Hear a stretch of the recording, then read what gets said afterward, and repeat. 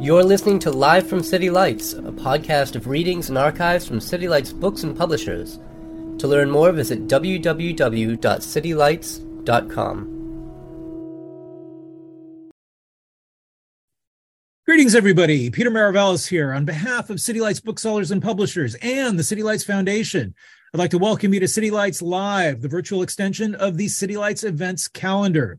As is customary, at the outset of each event, I'd like to acknowledge that we are beaming to you from the unceded ancestral grounds of the Ramaytush Ohlone peoples, also known as the San Francisco Bay Area. We would like to take this moment to offer respect to those who have come before us as stewards of the land.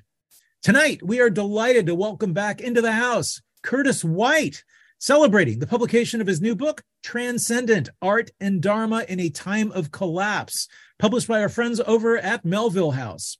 In Transcendent, Curtis White examines the current schism in Western Buddhism. He makes a compelling argument against the growth of scientific and corporate dharma, particularly as experienced in Stephen Batchelor's secular Buddhist movement.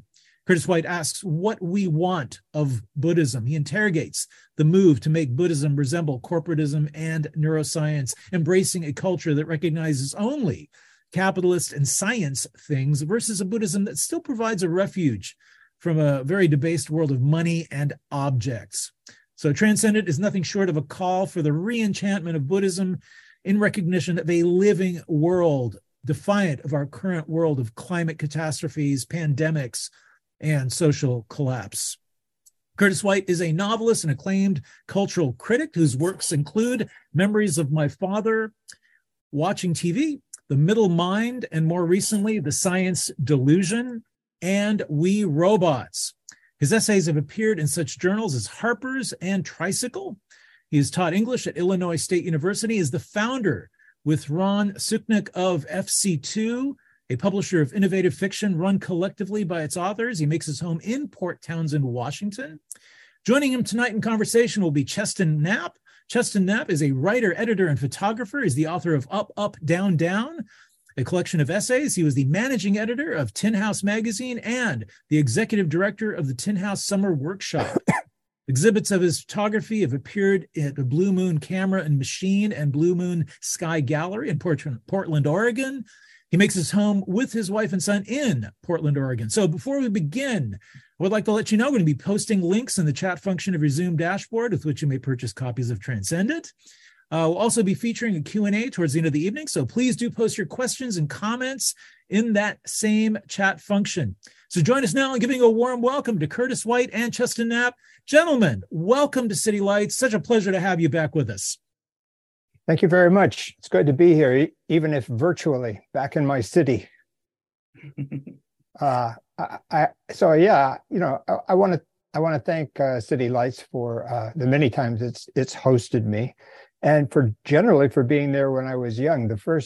Here's a fun fact: the first public reading that I ever did was at City Lights in 1970. I read, I think, 2 or 3 poems at an open mic session that was sponsored by City Lights. So you've always been in my heart. And I also want to thank Cheston for taking the time to come out this evening, come out virtually. I can see his avatar right next to I guess that's my avatar too. I'm not actually really here, am I? So I thought I would do a really short reading to get us off. The book is I suppose, not surprisingly, not a conventional book. It's a collection of essays, but there's a wide variety in the type of essays that are in the book. Some of them are analytic and critical, and some of them are playful, lyrical, poetic. So it sort of begins with the more critical and analytic stuff, and then the book develops towards something that I think it's my attempt to show how to go inside of how art in particular has always given us access to the transcendent. So I'm just going to read a couple pages from the prologue to the book. It's called The Hard Problem of Art.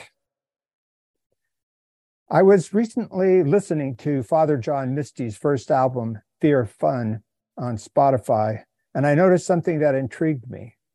The songs I liked best were by a wide margin the favorite songs of many millions of other listeners. Nancy From Now On had 52 million listens. Hollywood Forever Cemetery Sings had 40 million listens. But most other tracks on the album had only 4 to 7 million listens. So I asked myself, why is that? Not why do the songs have different counts, but why am I in such complete agreement with millions of other listeners about what the most worthy songs are on this album?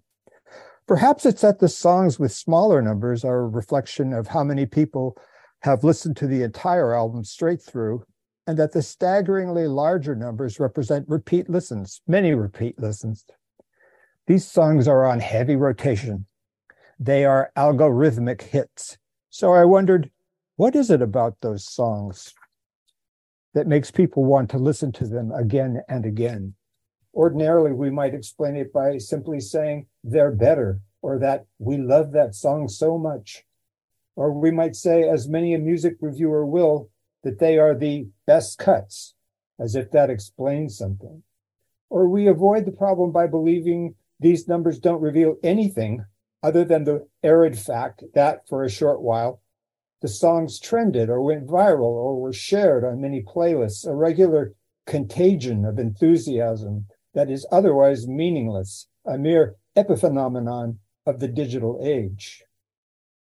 Or could it be the more complicated idea that those songs are more popular because of neurology, that quite on their own, our brains experience major keys as positive and energetic, and minor keys or flatted keys like D flat as introspective and sad, and a few of Misty's songs just happen to hit the neurotransmitter sweet spot. And so the skillful manipulation of major and minor keys from which the Beatles crafted song after song, as in I'll Cry Instead, which moves so cunningly between G major and a B minor bridge, can produce a song that has been enjoyed for half a century and counting. In other words, the popularity of certain songs is only about a sort of biological demagoguery, our neural wiring saying, you will like this song, a pleasure pill provided courtesy of dopamine. Maybe that's what we mean when we say, that song is dope, man. Or is it possible to say that there is something mysterious happening within music, including popular music, something that surpasses easy understanding? Is it that Hollywood Cemetery has soul? Does it have what Jack Kerouac called it, the ineffable, unknowable, unnameable moment in a sax solo, where the jazz soars, finds a certain note and holds it, hoping never to let go? Is it that this quality of it unites us all somehow, and that this unity is reflected even in Spotify's debased number chasing? Why does it feel to us that listening to this music is not something that we do, but something that happens to us? In which case, it's not about numbers or brain chemistry at all. It's about Chuck Berry's Dionysian roustabout song, rock and roll music, dancing, drinking from wooden cups, listening to my man wail on the sax, everybody shook up. Or consider the experience of singers in the gospel choir. There's nothing mysterious in their singing. It's right there. The choir feels that spirit moving through it, and they're right. It is spirit welling up, spilling over, and put into our laps. All right, I guess that's where I come in. Ta-da. Ta-da! We're clapping for you. That was great. Virtual ovation is amazing. It's really thrilling. I'd stand up, but I don't want to Jeffrey Toobin the place.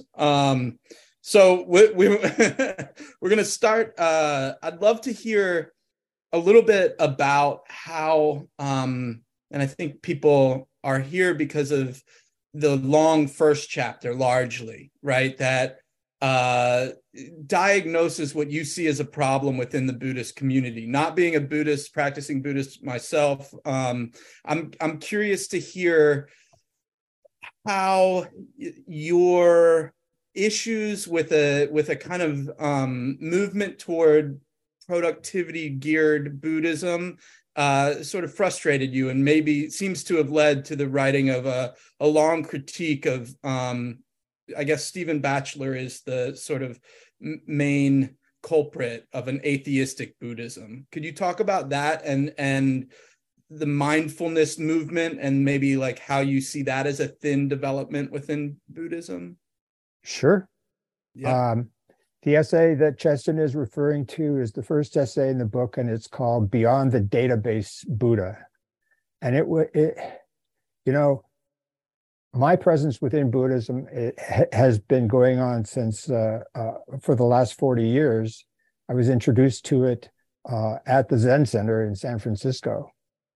And in that time, I have, slowly grown as a Buddhist. And in the last decade and a half, say, it has really felt like a part of my life that is extremely important. It's a real presence in my life.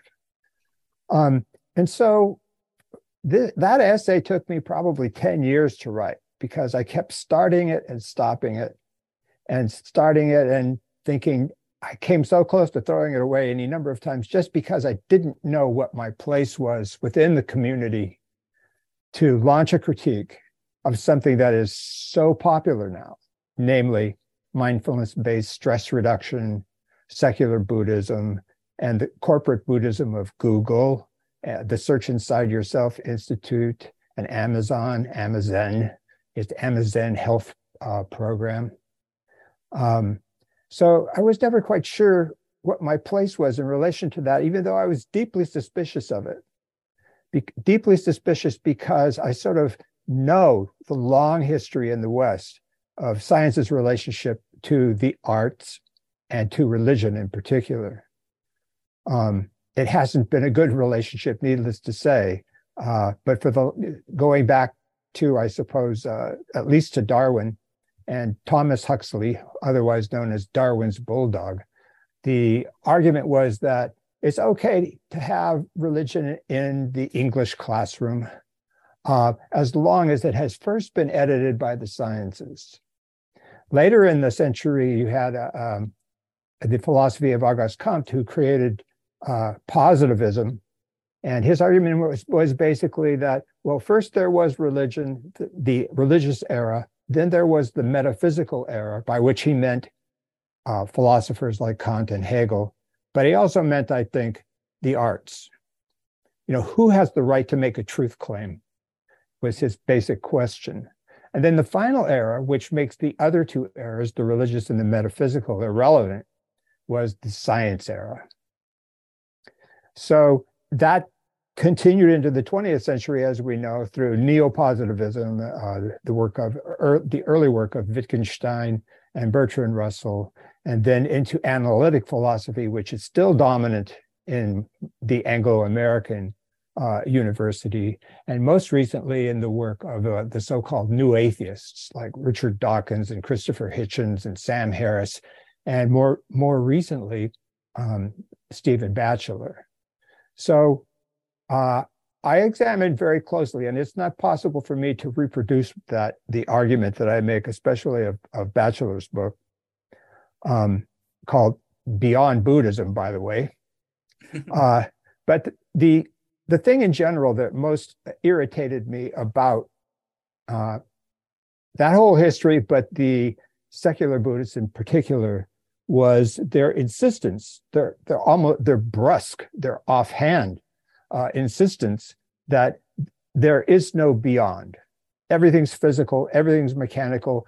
If there's something called consciousness, it will be explained by neuroscience. If there's something that seems to us like the spiritual world, that will also be explained through neuroscience.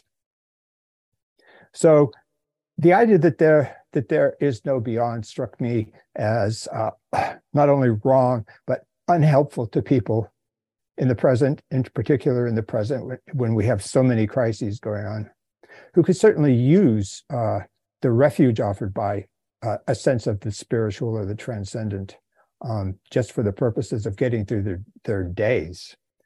But the main argument I make about transcendence in the book is that it's nothing special in particular. It's very ordinary, beginning with what I call everyday transcendence.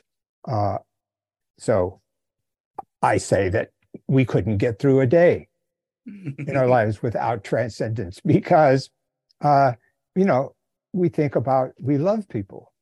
But what does love mean? It doesn't mean anything. No one has an idea what love or beauty or the mind are. These are words that are markers for something that we don't know. And yet it's mystical. I mean, the way that William James described mysticism was that a mystical experience is something that's ineffable. That is, you can't really explain it, but all important. And in the same way, the love that we feel for our families, or even for our pets, or the natural world, or art, that love is ineffable. We can't explain it. And so that's a large part of the reason why I wanted to write a book about transcendence, even though I have no particular religious or philosophic expertise in the area. I have just what I think is a lively mind trying to explain things to myself. So that essay was really written for myself, trying to explain things. Yeah. One of the more compelling things to have watched in this sort of suite of books that you've written over the past maybe 8 years is to see you sort of not bat an eye at an lack of expertise, or your willingness to tilt at things that you might have otherwise felt inhibited by. So can you talk a little bit about what I see as like a sort of reveling in your own sort of sense of freedom, and maybe how that's related to the book? You seem to be playing and riffing in this book and in the last few sort of more freely, and I just wonder if that's grown out of your Buddhist practice, or just if you could speak to that for a little. Speak to that. I do. I think what you're saying is accurate. I'm sort of a critic of the idea of expertise in general. There was just an essay published last week in Salon Magazine, online magazine, which has attracted quite a bit of attention, about the Buddhist cult of expertise.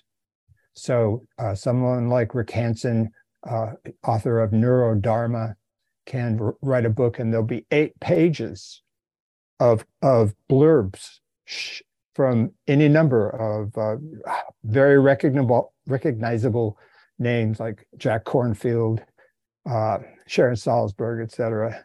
And everybody is carefully labeled with a doctor or MD or psychologist. So it's as if they're saying that these are not only blurbs, but they're expert blurbs. So my history is simply the history of a writer with, I hope, what is a lively mind. And I've always been, I've always, well, on the one hand, I'm a critic, and I think I'm a pretty good ideology critic and a close reader of text. But on the other hand, I'm very much captivated by the history, part of the history of art, which is playful. And in literature, that means going back to Rob Blaze, Gargantua and Pantagruel, and Lawrence Stern's Tristram Shandy, and some of the modernist writers, like Italo Calvino or Flann O'Brien, writers who foregrounded very much the idea of play. And it seems to me that that the attraction of the Buddha's thinking for me is that there was a sense in which he too was playful. The play and I once heard a definition of Buddhism as the play of energy in the void. And I said, we have a void of meaning, right? And so I say, yeah, that's how we do it. We play. And most of the attention for this book is going to that first analytic essay, which is really quite different essay from the ones that follow, which are more playful, which are more spiritual in a sense, certainly more lyrical. But you can kind of tell that from the introduction that I just read, that I like to play with language, and that I find it endearing, the capacity of language to make music. Music plays a big role in the book, and especially as you sort of align it with the ineffable and attempt to carve a space out for it as a sort of proxy experience of not nirvana, but some sort of communication beyond language. To go back for a second to sort of align the critical analytical with the move towards the arts, to founding the sort of, I was thinking of Herzog. Moses Herzog wrote a book called Romanticism and Christianity. And I kind of feel like this book could have had an alternate title of Romanticism and Buddhism. Right. There is a very, there's a strain of the Romantic movement, particularly in the English poets, that you trace the West, particularly America's welcoming of of Buddhism to these Romantic poets. Could you speak, because that's kind of the crux for me of like how the arts and Buddhism align in the book is through the expansive sort of romantic move. Could you talk about that for a second? Yeah, a central question that I ask in the book is science says that Buddhism should be based upon science. That's what American Buddhism or these characters that I've been talking about describe it. But I'm more interested in this question, not basing Buddhism upon the arts, but asking this question: why was it that we seemed so open to Buddhism when it arrived on our shores in the 50s and 60s through people like D.T. Suzuki or Shunryu Suzuki? Why did it feel as if Buddhism was something that had been returned to us, and we were sort of rejoicing in the rediscovery of something that we'd already known? And so my argument is that one of the reasons it felt like that is because, in fact, we had been working with something very like it, and the counterculture in particularly knew it well, and that is the tradition or the lineage of Romantic poetry, starting with William Blake, an obvious suspect here, but moving through the English poets as well, and the German philosophers like Schelling, up through Nietzsche and the modernists. Again, it's a long argument, but it's done in some detail. But the general thrust of it is that the arts and Romanticism in particular served as what they call a Dharma gate. We moved through it in order to welcome Buddhism, which isn't at all to say that Buddhism is dependent in any way on the arts, but it's how we made our way to it. My strong feeling is that Buddhism doesn't need anything. Dharma doesn't need anything. It doesn't need science. It doesn't need the arts. Dharma is Dharma. But for us, those two things are cultural presents. the arts, the tradition of the arts, the tradition of spirit in our country, the Concord Transcendentalists, Thoreau and Emerson, etc. That's a really important part of who we are. It's not just this place. A lot of people assume that the only way that Buddhism can be assimilated in the West is that if it looks familiar to science. But I say that's nonsense. You know, it wasn't science that welcomed Buddhism to our shores. It was the counterculture. And the counterculture was deeply rooted in the traditions of play and art that Romanticism represented. Yeah, and that it's so fascinating to watch you you flesh it out in the book, this argument. I mean, it's kind of, asking you to summarize it is a little bit tricky, but I mean, one of the neat things to see, and one of the is just how this Romantic movement has continued, right? Like we're still seeing the flowering of what was started by Blake and going back. And some of the interesting places where it pops up are in people like George Carlin, for instance, who one of the spirits I think that you're channeling is a kind of pointing out delusions in the same way, or pointing out hypocrisies, or just bad faith, right? You're looking at and sort of calling a spade. And so I'm wondering, how is it that Carlin is sort of continuing or carrying the torch, someone like Carlin carrying the torch of the Romantic movement? Yeah, that too is in its own way a very playful essay. I actually wrote the essay originally for Lapham's Quarterly, although it turned out that it appeared in the book before it appeared in Lapham's. But it was based upon a Netflix series about Carlin. And it was riveting to see Carlin again performing. And he was, in his countercultural days, he was really interesting as a kind of court jester, anarchistic presence, perfectly in tune with the counterculture. And actually, he was what the counterculture needed at a certain point. But later in his career, he became weirdly fatalistic in a kind of spiritualized way, and began to say things about the fate of humanity and the fate of the earth that were very, very dark, or so it appeared. But in other ways, it wasn't too far from some of the things that Buddhism teaches about, for example, transience, or what is called anatman, or non-self, that, this is all impermanent.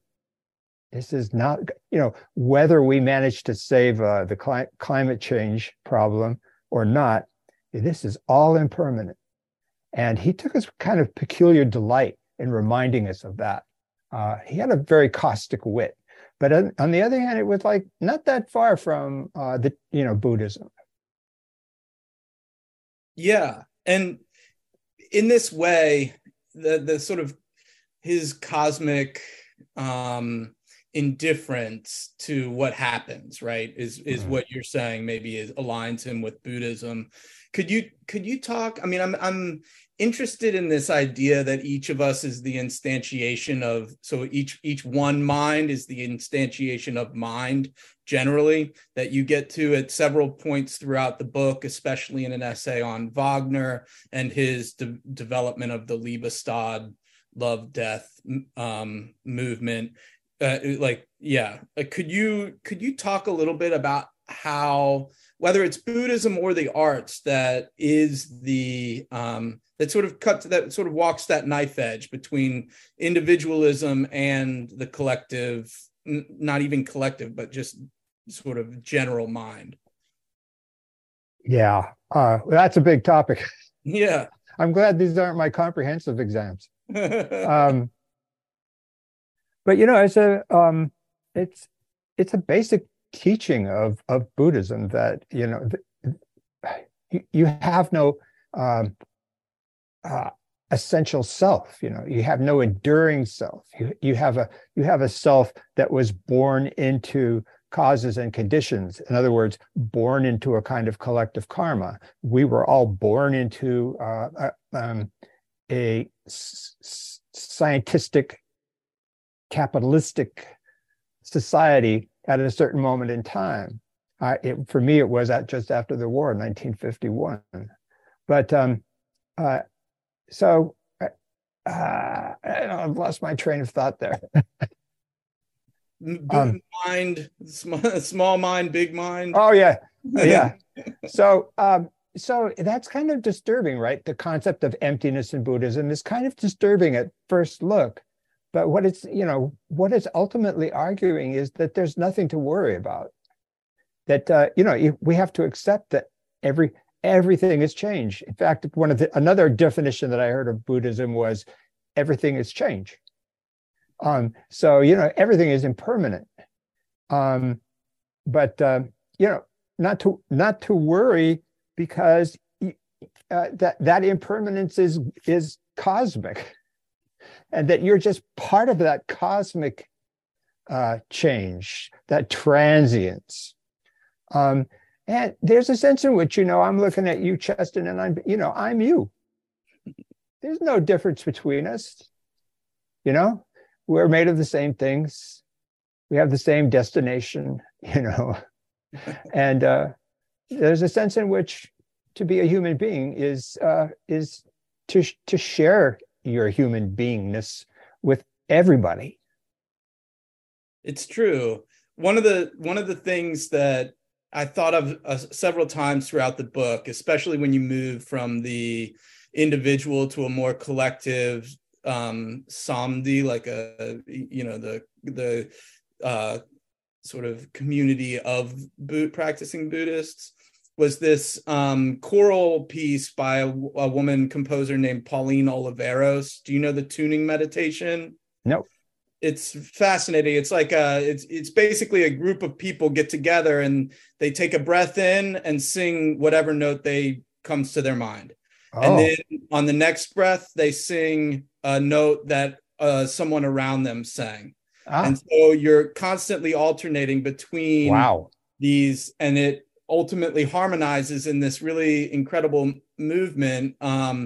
But it's unscripted. You just get a bunch of random people together working on that. And my last question just has to do with how, as a community of mindful, concerned, arts-loving people, can you talk about the sort of social glue that some of these like arts or Buddhism can provide, if at all?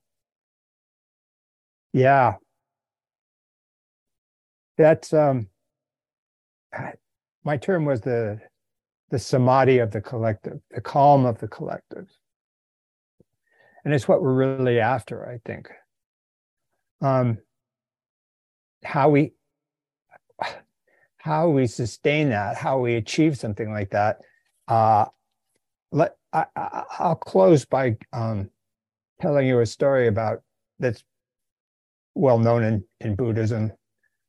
One day the Buddha was invited to give a talk at a particular temple, and he went to the temple and stood before the audience of monks, and he didn't say anything. He had a flower. He just held the flower up. And everybody looked at him and sort of said, why is the Buddha talking? He was going to give a Dharma talk today. What the heck is going on here? Why has he got that flower? And then at a certain point, well into the hour, somebody rose from their seat, one person, and said, or as they like to say, moo. And the Buddha smiled, because he knew once again that somebody understood. So, for people who love the arts, and love Buddhism, and are attracted to that perspective on things, it's got to feel a little lonely, because the good news in the Buddha's talk was that, transcendence is ever available. It's right in front of you. All you have to do is see it. On the other hand, the downside of this story is not very many, regardless of the fact that it's right in front of you, not many people see it. So for those of us who enjoy the spirituality, the transcendence offered by the arts and by Buddhism, it's not a lot of people. And I think that we have to expect that it's not going to be a lot of people. We can grow, and we should work towards growing a larger collectivity of the column, samadhi, a larger collectivity of wisdom. But in the end, we're probably going to have to take a lot of consolation in what we know between ourselves. That's where the Sangha comes in, the community of believers. That's great. Thinking of all the people who have gathered here just to, as a curious arts loving, I imagine a lot of people here have Buddhist backgrounds or maybe practices, but maybe we can open it up. If anyone here has a question for Kurt about Buddhism or Romanticism or Wagner or Mahler, we've got a polymath here who can kind of, help us understand things. I guess the chat's open.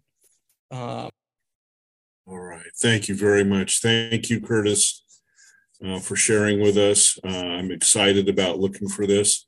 I was like you to comment on something. My path to the Dharma Gate down here at the Zen Center of LA was via the writings of Kerouac, Ginsberg, and Snyder primarily. Mm-hmm. And they represent kind of the into the 50s and 60s extension of the Romantic movement in a very real way. Can you comment on how they on their influence in this? Thank you. Well, they're obviously very important, right? They predated the counterculture, but they were obviously, the first harbingers of what was going to come, and what is continuing. The counterculture has been beaten to death in the mass media, but there are a lot of ways in which the counterculture never stopped functioning. You go to a farmer's market, or at all of these sort of civil rights movements have because for me the counterculture was a vortex of energy. It wasn't just hippies. It was a vortex of energies that included feminism and the civil rights movement, etc. So the beats were just so important. I mean, Kerouac was a very compromised character, but he had his moments. He had his moments where he saw clearly, and especially in Dharma Bums and On the Road, there are a lot of those moments. And I read you the one with Cassidy. There's a couple more Cassidy bits in here that are just gorgeous, because the thing that's gorgeous about him is that you know exactly what he's talking about, because you have heard that music too. You've heard that music, and it took you somewhere that you didn't understand, but that you loved, and it kept you coming back for more, even though it, in some ways, harder and harder to find these days. Yes. Was there another one? Yeah, right there. That one. We can't. Everyone's got a different screen. So if you want to just speak up, I think that's Sherilyn. Why don't you unmute and give us the question. On. Okay, here we go. Hi. So, I sort of known Stephen Batchelor like for 20 years, I guess, and met him way back when. And I guess he wrote this book, like, the faith to doubt. And then he, was kind of talking about agnosticism. And it's like gone further and further, over. And, the sort of debate with Robert Thurman about, is there an afterlife, is there not, et cetera. And you talked about the sort of, essentialism, right? Like not on all sides, but, of sort of saying, this is it, whereas like the scientists will say, which is ridiculous, like neuroscience, the brain pathways. And, it's like, that's not answering the question, but again, it's kind of getting at this attempt to come to something certain.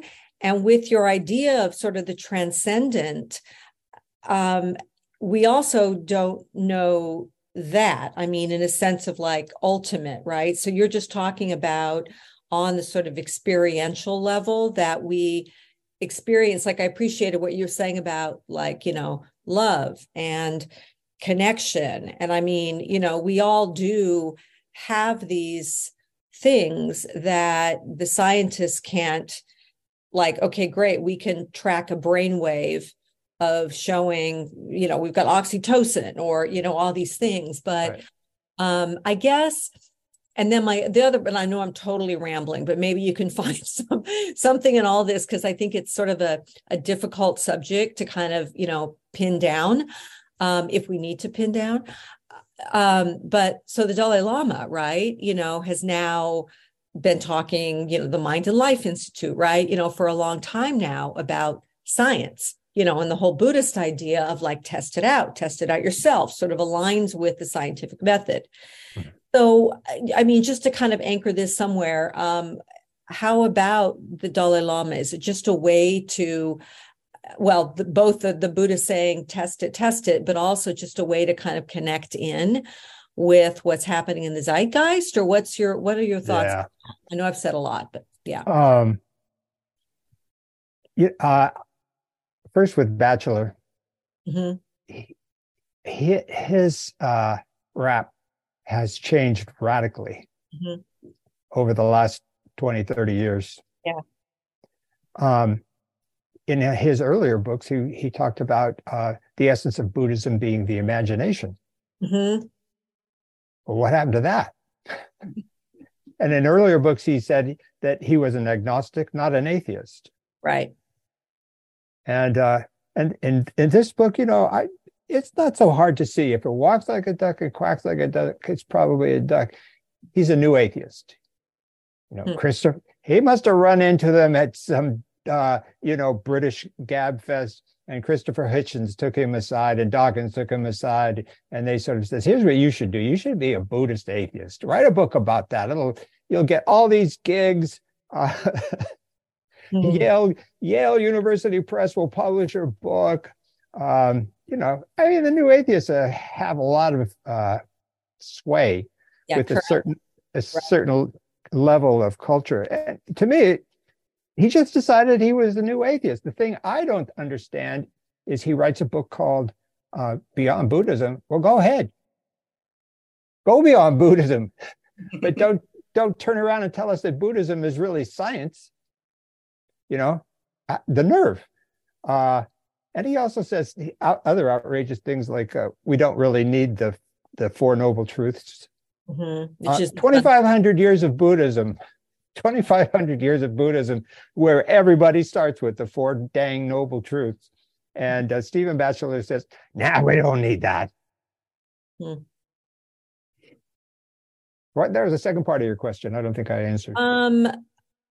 Yeah, I mean, I don't see him sort of focusing as much on science as much as sort of the philosophical, following the arguments out. I mean, he was a Korean monk and a Tibetan monk, right? So he's got like the credibility, from a Buddhist perspective, but just the sort of, I don't know, I guess just his idea of like stripping it down, like mm-hmm. Nagarjuna, who's this very well-known early Buddhist philosopher. People don't know about him. He, it's about like the nothingness of nothingness and stripping it out. So it seems like that's something that he's trying to do. But again, it's gotten kind of like, the nothing of nothing has gotten, really essential. But the other part of my question is just about the Dalai Lama, the Mind and Life Institute and the whole, the science. Dalai Lama's dialogue with scientists, it's. Yeah, I don't have, I know about the Dalai Lama's occasional comments about science, and he has an arrangement with Emory University for Tibetan students to come over and study science. And Emory's supposed to send Western students over and study Buddhism, Buddhist culture, at least. I was interviewed once by one of the people who run that program. And I said, okay, tell me how it's working. You got a lot of monks over, right? And he said, yeah. And I said, how many students are you sending over to Tibet? And he said, well, the program's a little unbalanced at present, So I have nothing to say about the Dalai Lama, That's a great quote. We've got another question from Shell Goldstein. Shell, would you mind? You had your hand up. Hi, I'm wondering, what can you hear me okay? Yeah. Yep. Okay, great. I'm wondering what you make of the resurgence, the renaissance of psychedelic assisted therapies. That's funny. We were just talking with Peter at the store guy before the talk about that. It's weird. Synchronicity.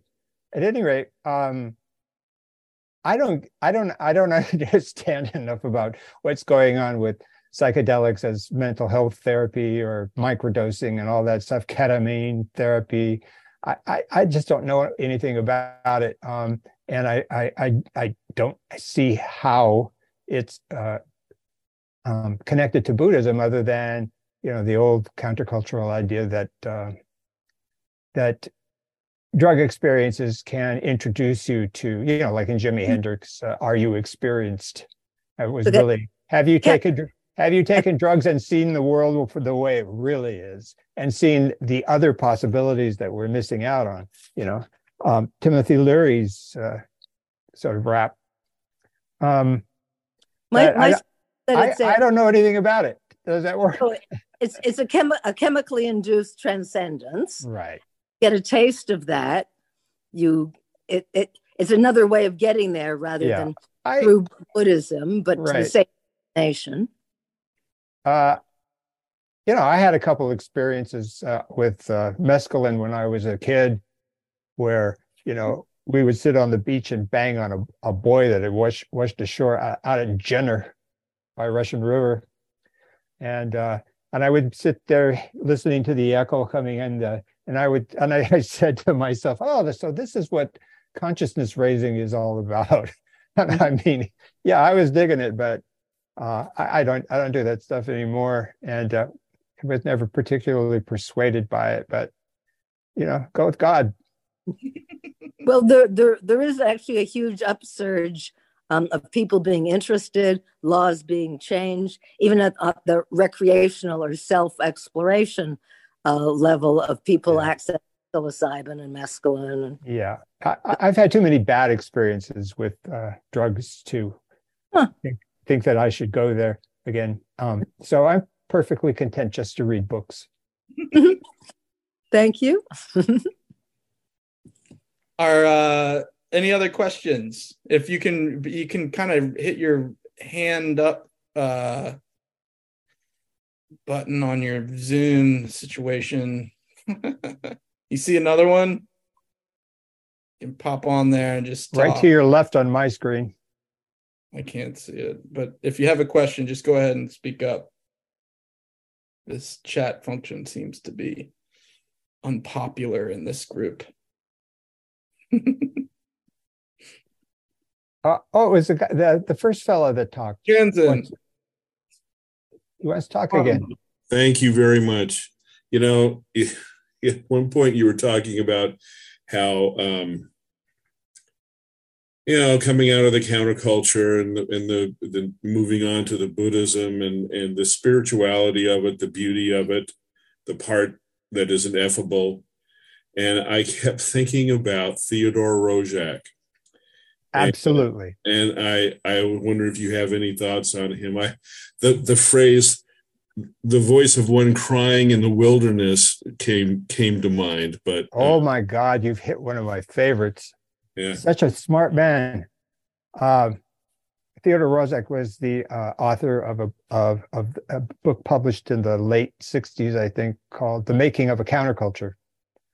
And my last book was called Living in a World That Can't Be Fixed, an invitation, reimagining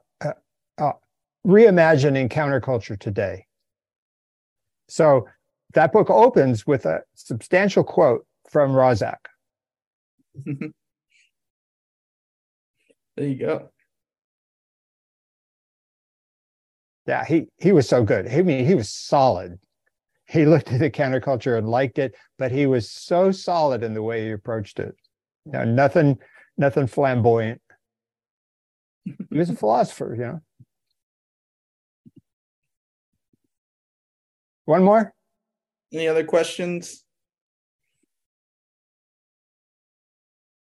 No. Well, yeah. No, we're fantastic. Thank you so very much. Thank you so much. Blessings. Turn it back over to City Lights here. Well, gentlemen, thank you for that very engaging talk and gracing our virtual halls. I also want to thank everyone in the audience, also our friends at Melville House, one of our country's great indie booksellers. Tonight's event has been made possible by support from the City Lights Foundation, continuing the legacy of our founder, the late Lawrence Ferlinghetti, through public events like this one, our publishing program, and educational outreach, all dedicated to sustaining a vibrant community of readers, writers, and independent thinkers. So take care, everyone. Best for the new year to you. We hope to see you all again soon.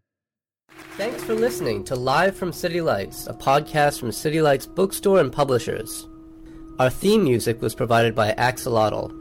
All City Lights events are free. To see upcoming events at City Lights Bookstore in San Francisco, check out www.citylights.com/events.